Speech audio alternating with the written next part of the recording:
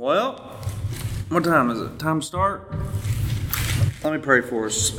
Father, please allow us to focus tonight and to learn something new and to be refreshed on something that we already know, hopefully, and just let us take what we hear and use it moving forward and to share it with others. In Jesus' name I pray these things. Amen. Amen.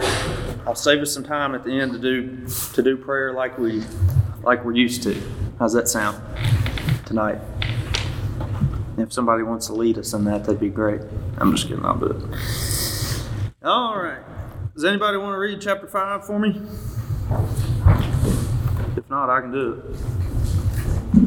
1 Timothy chapter 5, that is. All right, I got it. Do not rebuke an older man, but encourage him as you would a father, younger men as brothers. What did I mess up? Do not rebuke an older man, but encourage him as you would a father, younger men as brothers, older women as mothers, younger women as sisters, in all purity. Honor widows who are truly widows, but if a widow has children or grandchildren, let them first learn to show godliness to their own household, and to make some return to their parents. For this is pleasing in the sight of God. She who is truly a widow, left all alone, has set her hope on God and continues in supplications and prayers night and day. But she who is self-indulgent is dead even while she lives. Command these things as well, so that they may be without reproach. But if anyone does not provide for his relatives, and especially for members of his household, he has denied the faith and is worse than an unbeliever. Let a widow be enrolled if she is not less than 60 years of age, having been the wife of one husband, and having a reputation for good works. If she has brought up children, has shown hospitality, has washed the feet of the saints, has cared for the afflicted, and has devoted herself to every good work, but refused to enroll younger widows. I'm sorry, there's a period in there. I'm getting distracted. But refused to enroll younger widows, for when their passions draw them away from Christ, they desire to marry and so incur condemnation for having abandoned their former faith. Besides that, they learn to be idlers, going about from house to house, and not only idlers, but also gossips and busybodies, saying what they should not. So I would have younger widows marry, bear children, manage their households, and give the adversary no occasion for slander, for some have already strayed after Satan.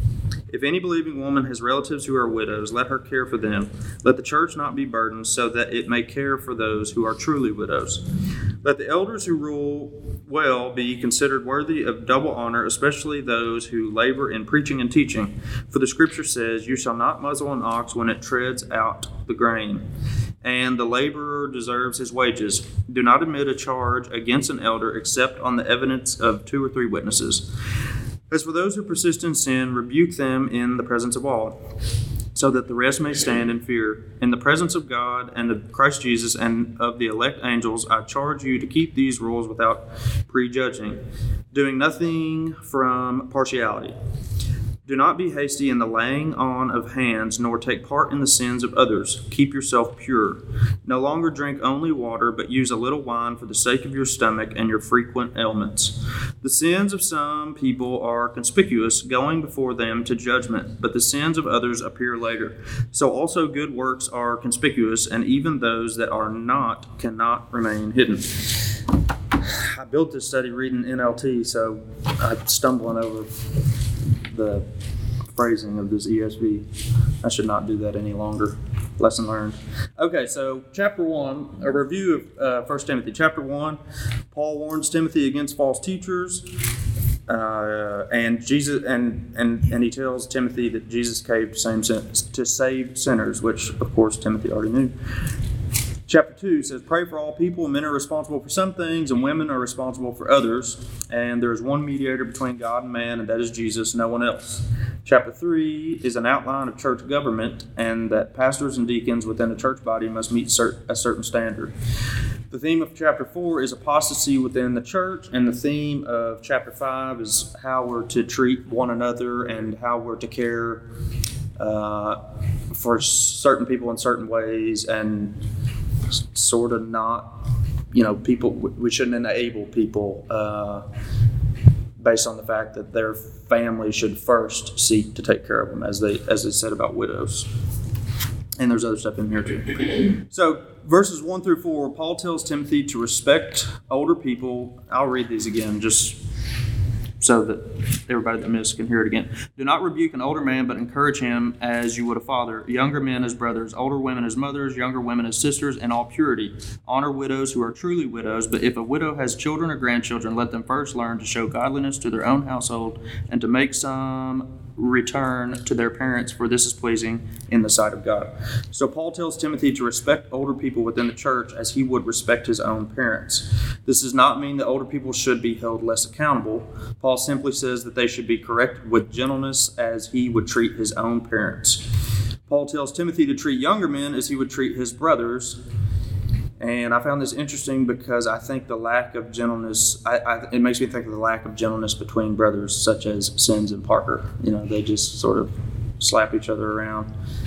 And really, as I analyze that, we probably should, if Steve is sinning, or if Steve finds me in sin, I should not find it offensive if he says, "Hey, stop doing X, Y, and Z. Why are you doing that?"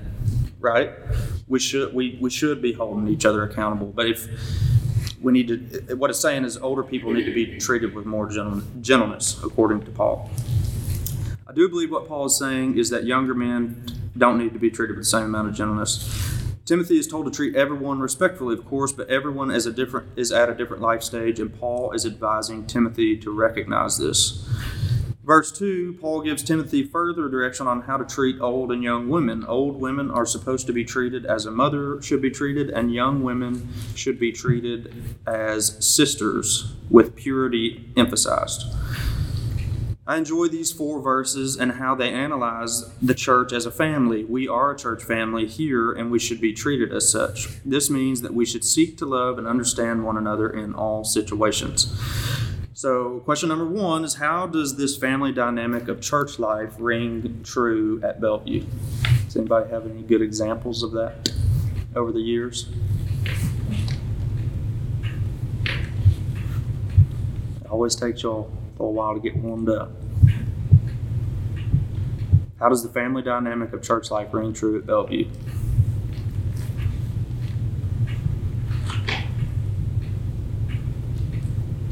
Clock's talking.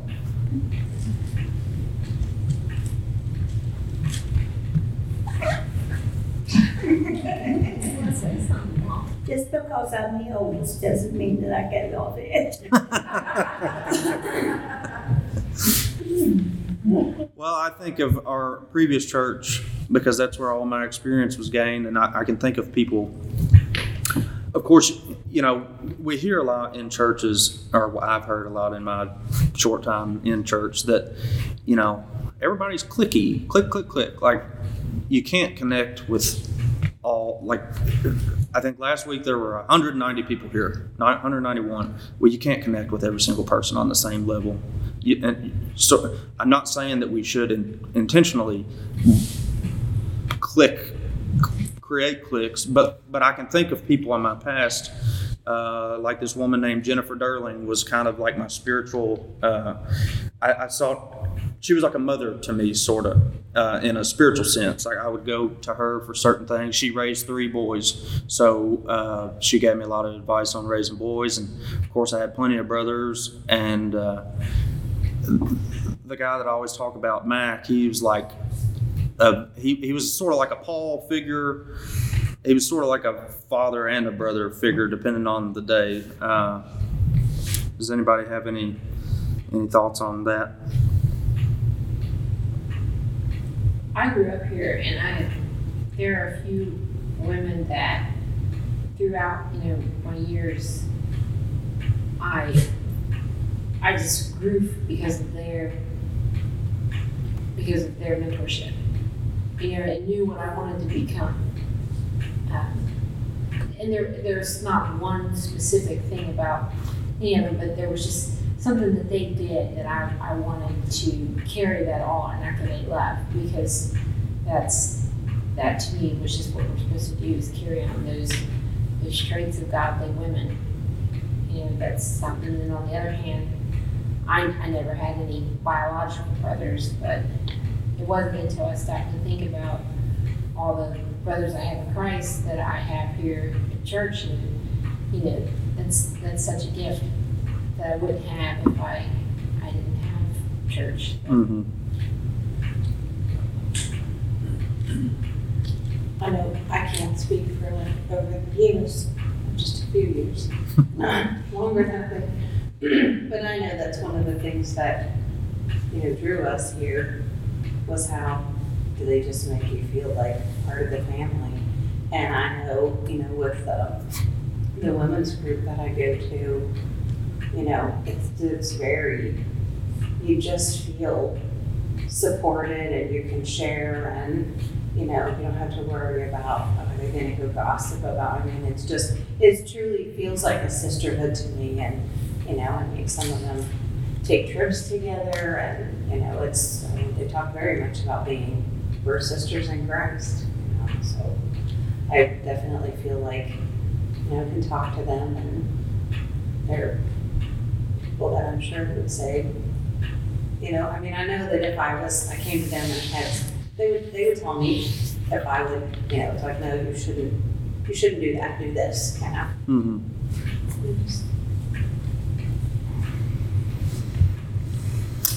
All right, verses 3 and 4, which I'm not going to read again because I've already read it twice. Speaks about widows, and the Greek word for widow in the Bible is pronounced kaira, I think. And it means deprived, cut off, stripped bare, or abandoned. In the Bible, a widow is a woman bereft of the full provision or flourishing that could be provided by a husband or family. And the English definition of a widow is a woman who has lost her spouse or partner by death and usually has not remarried. And I remember when I first started taking classes at seminary, I was young in my faith, and I still am in many ways, but I noticed that Greek and Hebrew was an emphasis, and I thought, my goodness, I don't know that I'll ever get to the point in time that I need to study Greek or Hebrew, but as you think about languages, like just these two definitions mean something a little different. Like our English definition of words just sort of gets watered down. So if we analyze, sometimes we really need to go back to the original language to understand fully what a word means. And I think the Greek definition just means like there's a further emphasis on provision from a husband, like a widow, a husband and wife team provide for one another. In the English, it just didn't seem to have that emphasis to me. So Paul is speaking about every woman Paul isn't speaking about every woman whose husband has died when he references widows. Paul is speaking about women within the church whose husbands have died and have no other family to take care of them. This is where the abandoned portion of the Greek definition comes into play. Caring for family is a command from God. Honor your father and mother. So biblically, a widow's children should care for her in her time of need. And when and if that system fails, Paul is saying it's the church's duty to step in and care for that widow. And he also references the age of 60 years old. So he's basically saying,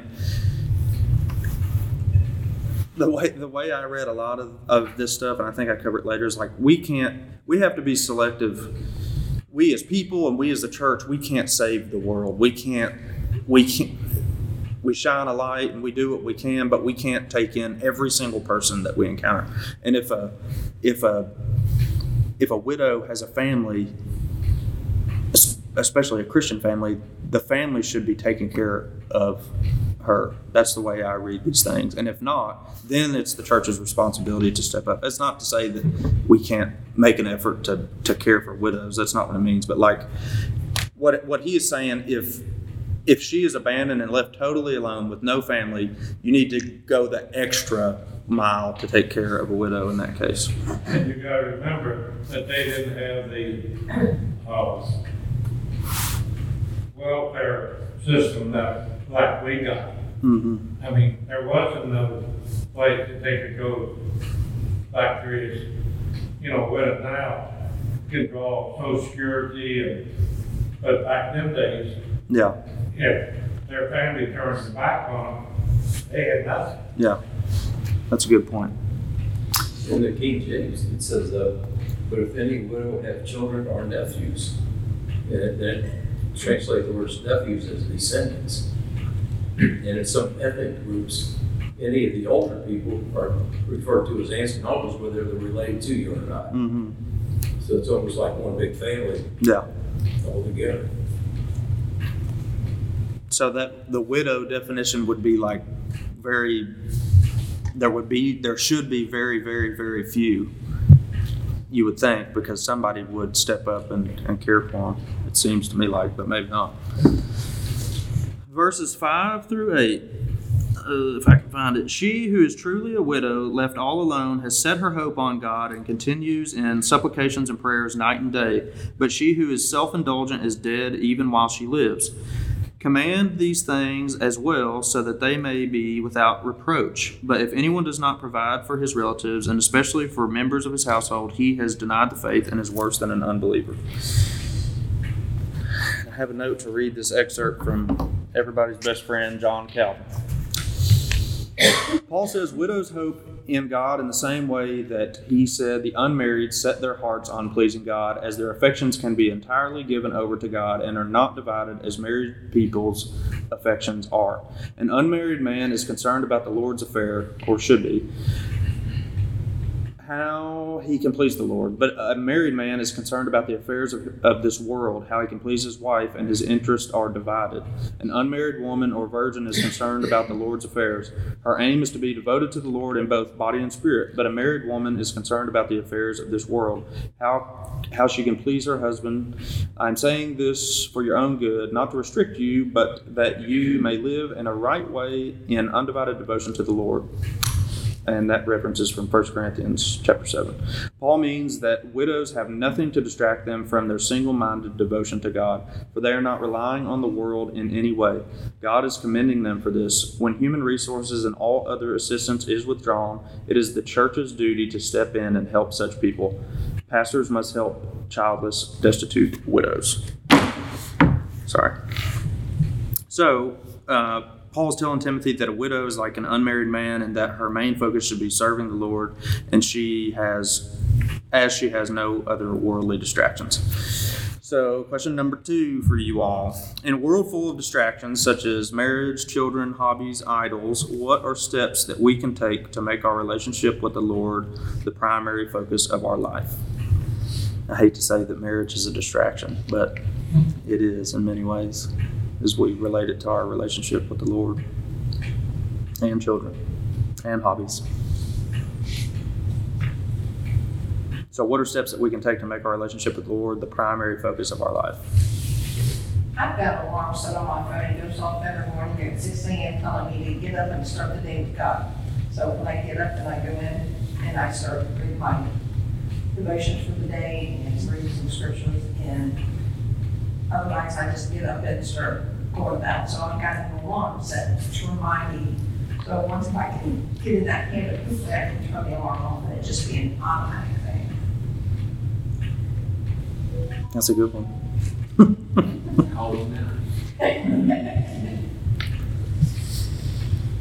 Anybody else taking steps to make sure their relationship with the Lord is primary? I've been trying to spend some real time Sunday afternoon, like studying, praying, resting, like not sleeping, not watching TV, not vegging out or playing with my phone, like actually thinking about those things, and that's helped a lot. Yeah, those things do help a lot. And try to make church services, your different services on Sunday and Wednesday. Mm-hmm. Makes a big difference when you commit fully to that stuff. What steps am I taking? Reading this, it gets down later on. It talks about. I'm not going to read it verbatim, but Paul tells Timothy he tells him to drink wine to take care of his health. That has health benefits or whatever as far as the water goes, I think. Maybe he had gut rot from the water, I don't know. But it just made me think, like, my goodness, I really don't take very good care of my health. I don't pay attention to the foods I eat. I just eat whatever. I don't exercise. And this week I've been making valiant attempts to cut out things that I don't need and to move my body and just to take better care of myself, not for vanity, but just like to have the energy and the desire to feel well and to just be more intentional about everything I do, like not to eat junk and just be lazy in my times of rest or whatever. I don't know. When you're young, you get by with it, but it catches up with you. Yeah, I'm starting to notice that. I think one thing, going through what all y'all said, is just a disciplined approach to your worship. I mean, you have a certain set time every day that you sit down and you read your Bible and you pray to God. And if you don't have that, if you're just, whenever I catch a moment, I'll pray, or whenever I catch a moment, I'll read my Bible or whatever. It's one of them things that doesn't happen. You're not putting Him first. And your prayer life, your time with God, your whole life suffers because of that. Yeah, somebody asked me, this was a couple months ago, one of my friends was going through something, and he said, what can I do to, he just sort of like was he just wasn't really taking his faith very seriously, and he said, what can I do to make that better? I said, you just got to be consistent. Just keep going when you don't want to go to Bible studies, and just keep showing up on a consistent basis. We're not always going to be super fired up to come here, like 6:30, oh, it's time to go to church. Yeah, we're not going to always be like thrilled by that. But if we stay consistent, growth will happen. And I don't know where he's at with all that right now, but that's the best advice I had to give at the time. So, marriage and children are a gift from God, and verse 8 states that people who don't care for those within their own household have denied the true faith, and that such people are worse than non-believers. And we will cover that more in a minute. Someone please read and analyze verse 6 and what it means to you. Let me read it to myself. But the widow who lives only for pleasure is spiritually dead, even while she lives. And I have here, it says substitute widow for person also. But the person who is self-indulgent is dead even while they live. What's that mean to you? I think going back to, you were talking about widows, if you have a widow who, needs help from the church, and yet you're helping this widow out, but she's, running out and, spending money on alcohol or wild living or, whatever it is, whatever unwholesome. Selfish, unwholesome thing it is that she's doing, then, you're spinning your wheels. You're not really helping her. You're just enabling her to continue her bad behaviors. Yeah. Because she's not doing anything to strengthen her relationship with Christ or with God. So even though she's alive, she is spiritually dead. I think this sort of happened with BJ. Has a good example of this. Is he had an aunt who was the most saintly woman, and she lived for other people. She took homeless people in. She worked at the homeless shelter until she was like 80. Yeah. She was in her 90s. Yeah, and she kept doing those things, and then BJ would go and do all things for her. And then there was another woman that was a widow, and she just lived for herself. And finally, you just kind of have to realize that's just what she was going to do, and concentrate on the one that you could help versus spinning your wheels. Like that. She was giving over herself to self-indulgence, and there wasn't any progress in bringing her out. Yeah, and that's what he outlines. in the first couple chapters, what does he say? I don't know where it is, but he basically, there's a criteria, you know, if she has served others and lived a godly life, then return the. Yeah, and I think what was interesting about it, I never thought about it until just now, but BJ was trying to help both of these widows, and he would come home with such peace and joy and be filled with the Spirit when he would help sweet Rita out, and then he just come home frustrated and drained. I just wasted all my time. like he wanted to do good, but didn't do good. Yeah.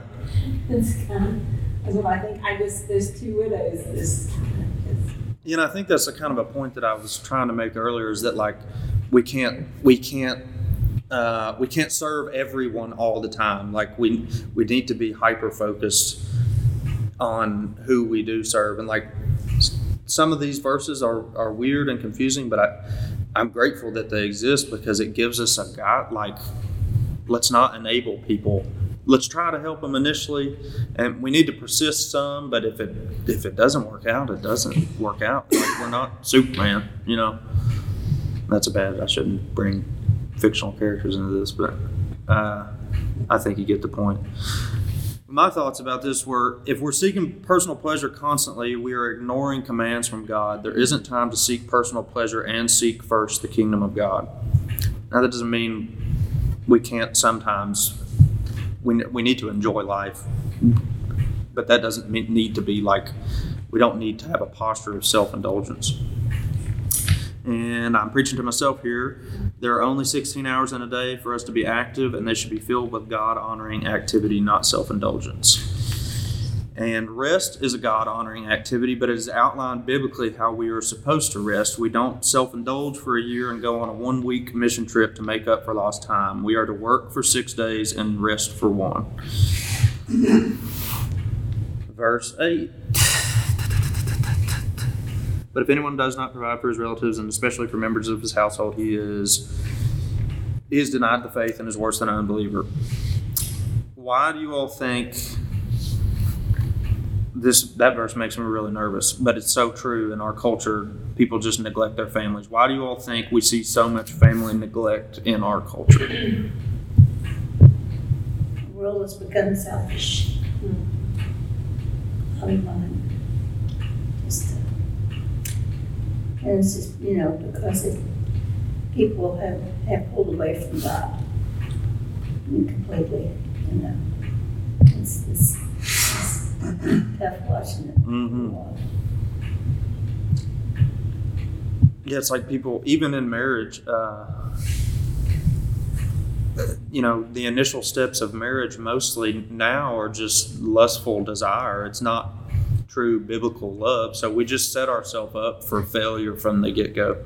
And that's how, unfortunately, that's how Heather and I started.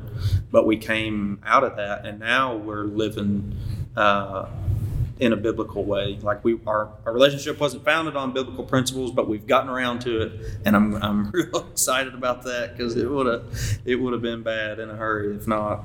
But the people won't commit. First off, they won't commit to God, and then they won't commit to each other, and then they don't commit to their children. It's just everybody's so selfish that it's just all about me all the time. You know, in the initial stages of the relationship, and then the relationship gets bad, but then you have kids. So not only are you abandoning your spouse, you abandon your kids, and it's all. You're not willing to minister to your own immediate family, you're not going to be any more apt to minister to your church family or people within your community. So if you're not going to take care of your immediate family, you're not going to take care of anybody outside that family. Mm-hmm.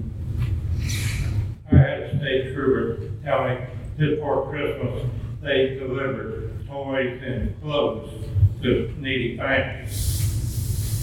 That next night, he pulled a guy over being drunk. When he was trying to get his driver's license out, pawn tickets fell out of his pocket. So he picked up the pawn tickets and called the dispatcher and said, check and see what was pawned on these tickets. it was clothes and toys. He said, I took him to jail, and he wouldn't tell me what county it happened in, but he said he was drunk, so they stripped him down and hosed him down and put him in the drunk cell. And he said that was a concrete bed in their drunk cell. There were no blankets, no nothing. So they put him in there for that night to sober up, to sleep on that concrete bed. He goes down to the pawn shop and says, I'd like to get these back. Told him the story, and the guy said, I ain't giving you nothing unless you pay for it. He said, that's fine. He said, tomorrow morning there'll be a cruiser sitting out here in front of your pawn shop. There'll be a uniformed officer in here. We're going to check everything in this pawn shop. He said, I left with the clothes, the toys, and additional donations for that family. So, I mean, he didn't take care of his own family. He took away from them to get the alcohol for his own personal use. But he said, I think how he spent the night on that concrete bunk in that drunk cell, closed down, and he said his attitude might change some. Careful. Probably not though. So marriage, children, and other family relationships are a gift from God, but people enter these relationships without realizing that they are God-ordained. They are a God-ordained gift and system. Thus, when times get tough, they flee. And sometimes when life in church gets difficult, people leave, which is unfortunate. But the whole point of me saying that was I think people I just see it everywhere. People won't commit to anything except personal pleasure, and it's awful. And we see what it leads to.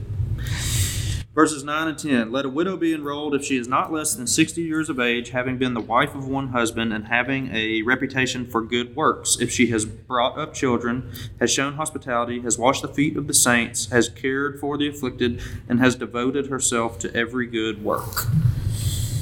So Paul is saying only to take care of widows who live faithful, respectful, and good lives. Verses 11 through 15. But refuse to enroll younger widows, for when their passions draw them away from Christ, they desire to marry, and so incur condemnation for having abandoned their former faith. Besides that, they learn to be idlers, going about from house to house, and not only idlers, but also gossips and busybodies, saying what they should not. So I would have the younger widows marry, bear children, manage their households, and give the adversary no occasion for slander. For some have already strayed after Satan. So young widows were likely to remarry, which meant that they didn't need to be cared for in a special way by the church. These verses about which widows are acceptable to be helped by the church and which ones weren't made me ponder a couple of things. And then we've kind of covered a little bit, but this is a question. How intentional should we be about how, who, where, and what? I don't know about why. How, who, and where we serve outside the walls of this church. And another reason I asked this question is because I'm trying to figure out who to focus on or where to focus mission efforts, whether it be, obviously we need to focus around the church, and I would like to have a regional focus, and I don't know what that is, and I would like to have a global focus. So I just think, how do you pin down those things? You know what I'm saying? Is that tracking with anybody? Like, how do you? It's so the needs are all around us, and if we try to, I don't want to say fix them all, but you can just get bogged down in thinking, man, there's so many people that need so many things. I don't even know where to start, and then you do nothing. So how intentional should we be about how, who, and where we serve? Well, the church, through the association, answers part of that. Because the farm fields, one church in Normal can't afford to have a missionary of your own. Mm-hmm. So several churches go together in the association and helps fund missionaries in the farm field and on the home front. Whether it's the chapel at the racetrack or wherever. And this church has always participated, I think, pretty much they have been doing that, you know, reaching out to the needs. But it's good to have a reference, you know, is this a real need? Versus, you know, just because there have been people walked in and, you know, I need this, I need that, and come to find out. They may not need it. Yeah, and I think that's what Paul is, the point he's getting at. He says there are things that we can and can't do, and I think Paul's warning to Timothy was not to enable young widows to be lazy and helpless. And we should heed the same warning. The main charge of the church is to advance the gospel, and we are to love one another along the way. Sometimes loving one another means not enabling one another. Verse 16. If any believing woman has relatives who are widows, let her care for them. Let the church not be burdened so that it may care for those who are truly widows. This is just a review of what he's been saying the whole time. Verses. I'm like nerd now. Okay. Okay, so there's two words that are catching my mind here. The first one's in verse 9, enrolled. And then the second one that I'm nerding out on is pledged. Where's that one? So they won't renounce their original pledge, as in verse 12. I think enrolled in verse 9 just means accepted for this Enrolled on the list. system of care. But, yeah, but the reason I guess I'm kind of questioning that, like, it almost seems like this is more formal, because in verse 12, we have this, for they will receive condemnation because they have renounced their original pledge. It almost sounds like there was a deeper system here. And it's a nerd thing that's just drawing me in a little much here. But it sounds like that there's some type of specific system that they have in place here. And they're joining this, but then if they go back on it, that draws like a condemnation on it. Yeah, like maybe the early church was helping them, and in exchange they served. Yeah, there just seems like there's a deeper context here. I don't know. This is I wish I had something to add, but I just don't. Mary does. I'm reading it the same way as you all are, and, you know, they're, It's just a curiosity that just. woman who was put on a list for support must be a woman who was at least 60 years old and was faithful to her husband. So it seems like, you know, you had to meet a certain criteria to be put on this list. But then, you know, later on, like you said,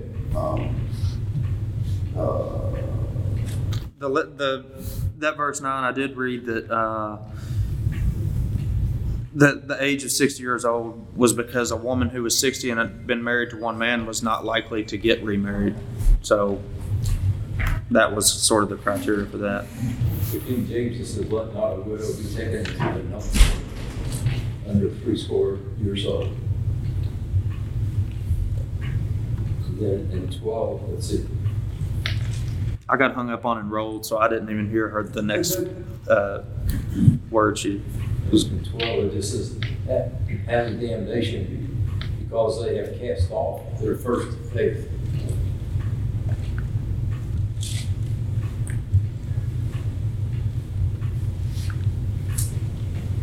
and then, yeah, it seems like in 15, the way that mine reads, you know, for I am afraid that some of them have already gone astray and now fall to Satan. It just seems like it's, you know, there's some kind of criteria or something that they have to abide by in order to continue to receive the support. So the book of Ruth talks a lot about like young widows, like Ruth and her mother-in-law. And I'm guessing her mother-in-law was a bit older. So they have the kinsman redeemer structure where the next of kin would have to marry a widow and raise the children in the name of the other father.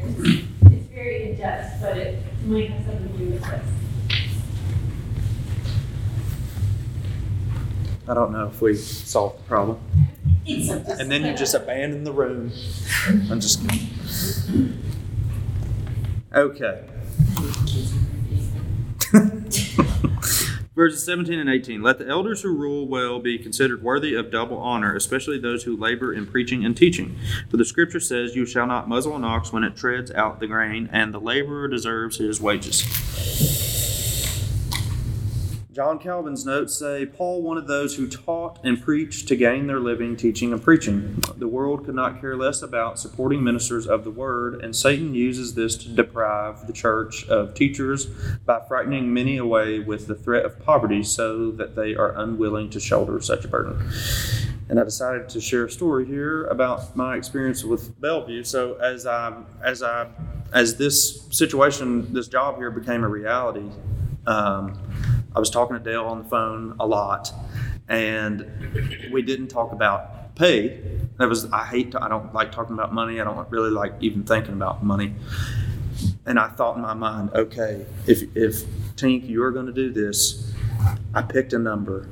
I have to take care of my family, so I had to pick a number. I was like, I can't do this. I think the number I wavered between. I knew there was a house, and I thought, 45,000. I can't. I'm not going to go. And this money thing, it's hard to even talk about. But I thought, I can't. I don't think I can do it for less than 45,000. Of course, Heather can come up here and get a job, and we'll be fine. But I just thought, I'm getting ready to uproot. We are getting ready to uproot everything. So in my mind, 45,000 was the number, and the pay is public. Y'all have all seen it. Far exceeds 45,000, which was just which was a huge relief.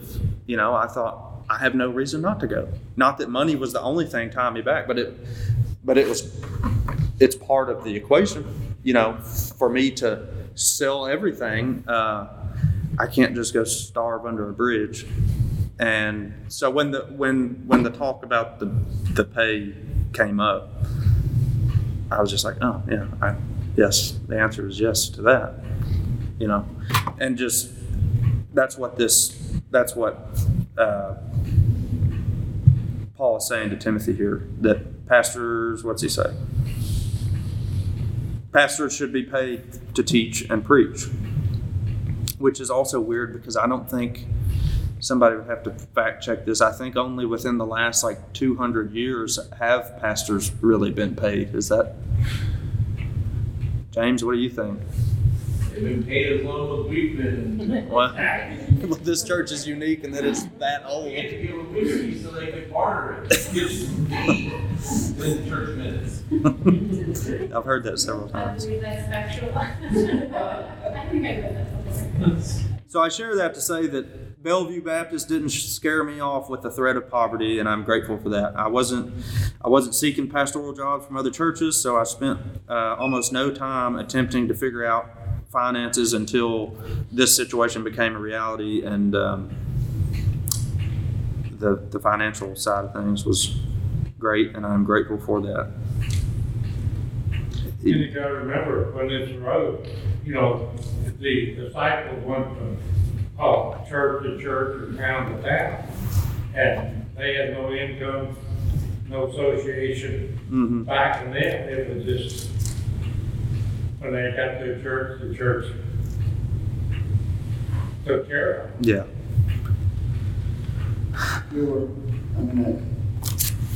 I haven't looked at how the Baptists did it, but reading a lot of history, especially from the state of Kentucky, Methodist pastors of the late early 1800s, when they traveled, that's how they traveled.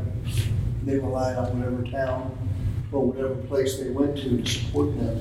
Take them in, house them, feed them, and Well, if they're following the will of God, and they know that, then their faith is that God is going to provide for me. So they went on that their faith, just like you came on your faith. Yeah, you had in your mind you had a number, but God exceeded that number because you followed Him in faith. I agree. Even when Jesus sent the disciples out, the apostles, though, he told them to go and like, whatever, like find a house, a believer, stay with them, and, you know, that they were to take care of them. And when they and when they didn't any longer, dust the feet off your shoes and walk out. Exactly. You're not putting in for a jet or anything anytime soon. A jet? I knew I shouldn't have said anything about money. Verse 19. Yeah, you probably have one in several pieces, don't you? We could put together. Verse 19. Do not admit a charge against an elder except on the evidence of 2 or 3 witnesses.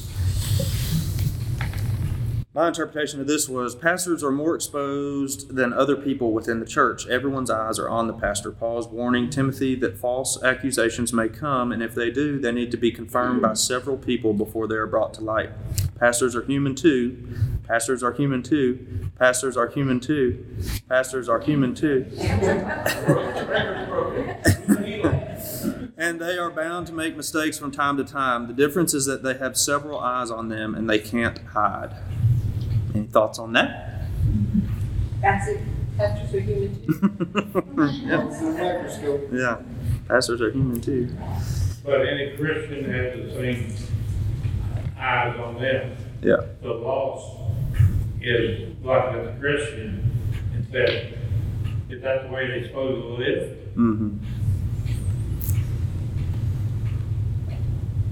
I think we just expect more, and for good reason. I mean, he gives qualifications in a couple passages or a couple chapters back for an overseer should meet this criteria. So if a person has been chosen based on that criteria and we think, oh yeah, that's our guy, and then our guy messes up, we're all like, how could he do that? You know, well, pastors are human too. Pastors are human too. Well, look at the disciples, how many times they strayed. Yeah, And cutting off people's ears and denying. I think verse 19, though, we want to make sure we give that credit where it is to be careful with your accusations. You know, even if you think it, to not just jump on it, that it needs to be supported. It can't just be a, you know. It needs to be confirmed. Thing or, Yeah. Just because we see you walking out on the floor doesn't mean you were in there drinking. You could have been in there, somebody could have called you and said, hey, King, I need you, and you're there to go help them. But somebody just sees you walking out of the bar and, oh, our pastors are drunk, you know? So, I mean, that's why I think also, you know, depending on, well, you can't have pure proof of what the allegations are behind it. Mm-hmm. Because you never know what the person is doing. You know, they could be doing something for God and helping someone and not out there. So they could call him to be the DD. That's right. What you got, Mary? I have a Facebook page and maybe live today.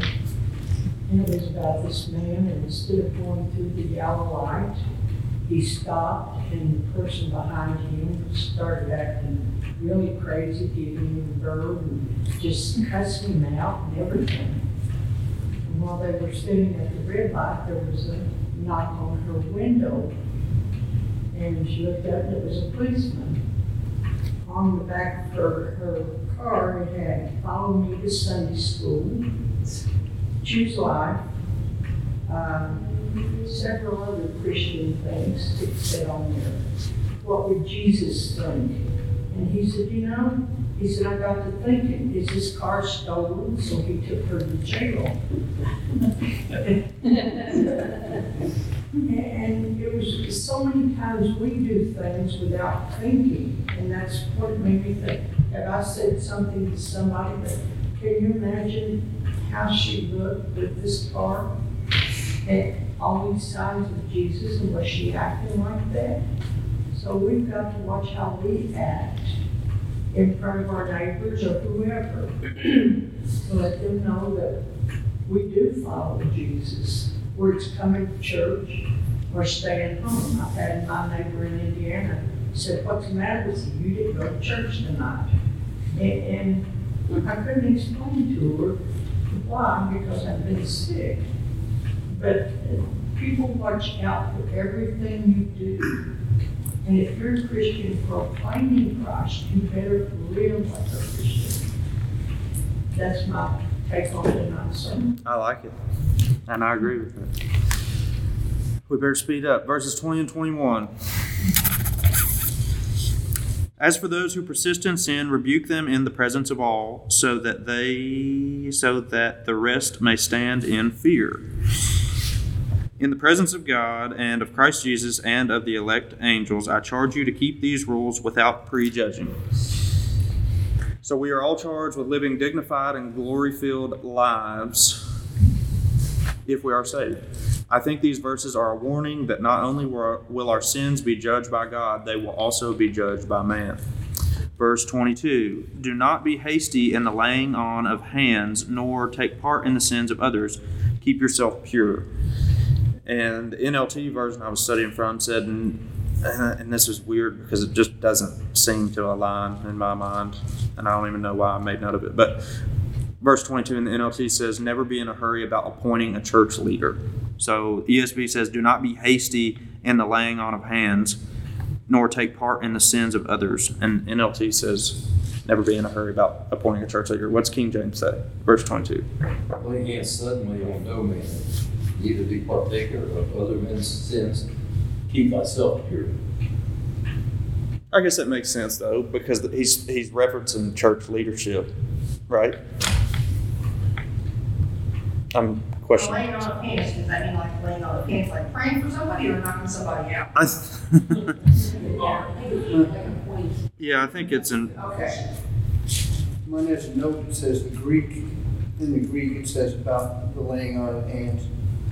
I guess the way that they translated it was never be in a hurry about appointing a church leader. Mm-hmm. And that follows another, I can't remember right where it came from, but there's another, that don't be too hasty to take a new Christian and put them into a leadership position right away. Yeah, what's that back in chapter 3? I'm not sure the word. I mean, I know, I can't say that, but it's like, You can lay hands on Paul too, but it wouldn't pray for him. Yeah. Yeah, the Bible also says, not everyone who wants to be a church leader is zealous. Which he covers in one of the chapters here. So my little laughable note says, Bellevue certainly took heed to this warning, and I'm grateful for that. They were not in a hurry to appoint a church leader. What'd you say, James? 2 years and 10 months without a pastor? That's right. Yeah. Y'all took your time.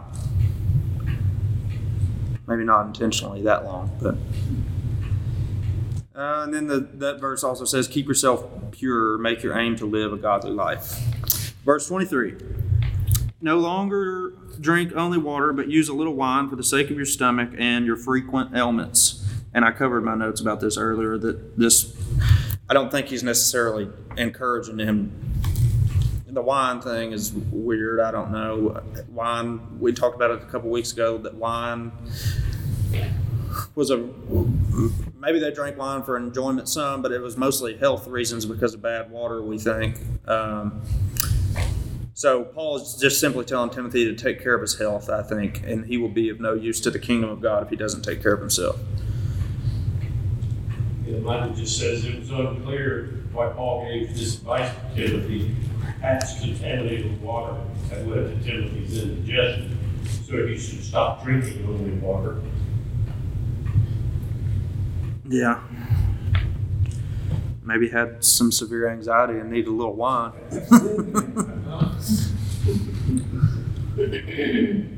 Who knows? Paul knew. Let's see here. Where are we at? Here's a question. This is a good thought for all of us. How are you taking care of yourself so that you can be of use to the kingdom? And we have 2 more verses after that. Anybody want to share how you're taking care of yourself so that you can be of use to the kingdom? Started listening to my body and started taking better care of it. Same, but my bursts of that are very short. Amen. You just hear a lot of people say, if I know I was going to live this long, I'm going to take better care of myself. Uh-huh. Yeah. All right, verses 24 and 25. The sins of some people are conspicuous, going before them to judgment, but the sins of others appear later. So also good works are conspicuous, and even those that are not hidden remain hidden. These are my notes. I love the way my Bible notes explain. Well, these aren't my notes. These are my Bible's notes. I love the way my notes explain these verses. Paul called Timothy to confront his fellow church leaders who were living sinful lives. By confronting them about their failures, Timothy would save them from the consequences that continued disobedience would bring them. Sometimes we must do the same for people we love. By holding each other accountable to God's guideline for living, we help each other preserve spiritual gains and experience the life God has for us. So the whole point of this is Paul's telling Timothy, the whole point of this book is just instruction for leadership, that we should treat each other with brotherly affection, that older folks should be treated with more gentleness by younger folks, but we should all, this is a charge to Christian to Christian. We are to hold each other accountable. That doesn't mean we need to go, if we think about it in our time, we can't hold lost people to the same level of accountability. We can't go, and I said something about the gay pride parade. We can't go into the gay pride parade and holler and scream like, y'all are all doomed to hell. I mean, so is every lost person, okay? That's not what Paul, this is Christian to Christian accountability. Now, when a person is saved, they're held to the same standard, but in the beginning of this, I said, or the note said, that everybody's at a different phase of life. So if Steve has been a Christian for 25 years, my gentleness with him might be far less than Andrew, who's been a Christian right when he walked through that door. I'm just kidding. But we have to gauge these things. We can't just go in guns blazing all the time. We need to operate with gentleness. One shoe don't fit off. Say again. One shoe doesn't fit off. That's right. And that's a big part of what he's saying here, I think. It's just telling us to be mindful in all things. My favorite verse we have one more chapter of 1 Timothy, but my favorite verse is 4:16. Keep a close watch on yourself and on the teaching. Persist in this, for by so doing you will save both yourself and your hearers. And it's just saying, my goodness, you got to pay attention to everything you do. You got to pay attention to what widows you care for, and you don't need to care for all of them. Their family should be caring for them, right? So this whole book is just an outline of guidelines that church leaders and church people, Christians, need to be following. Any questions? We got one more chapter, and then we're going to do a video study on 2 Timothy so that I don't have to spend 10 hours preparing the study. I'm starting another seminary class next week, so that's going to be real time consuming. No Bible study next Wednesday. No, there is. Because of the fair. Yep. Don't come here next Wednesday. But the next Wednesday, come.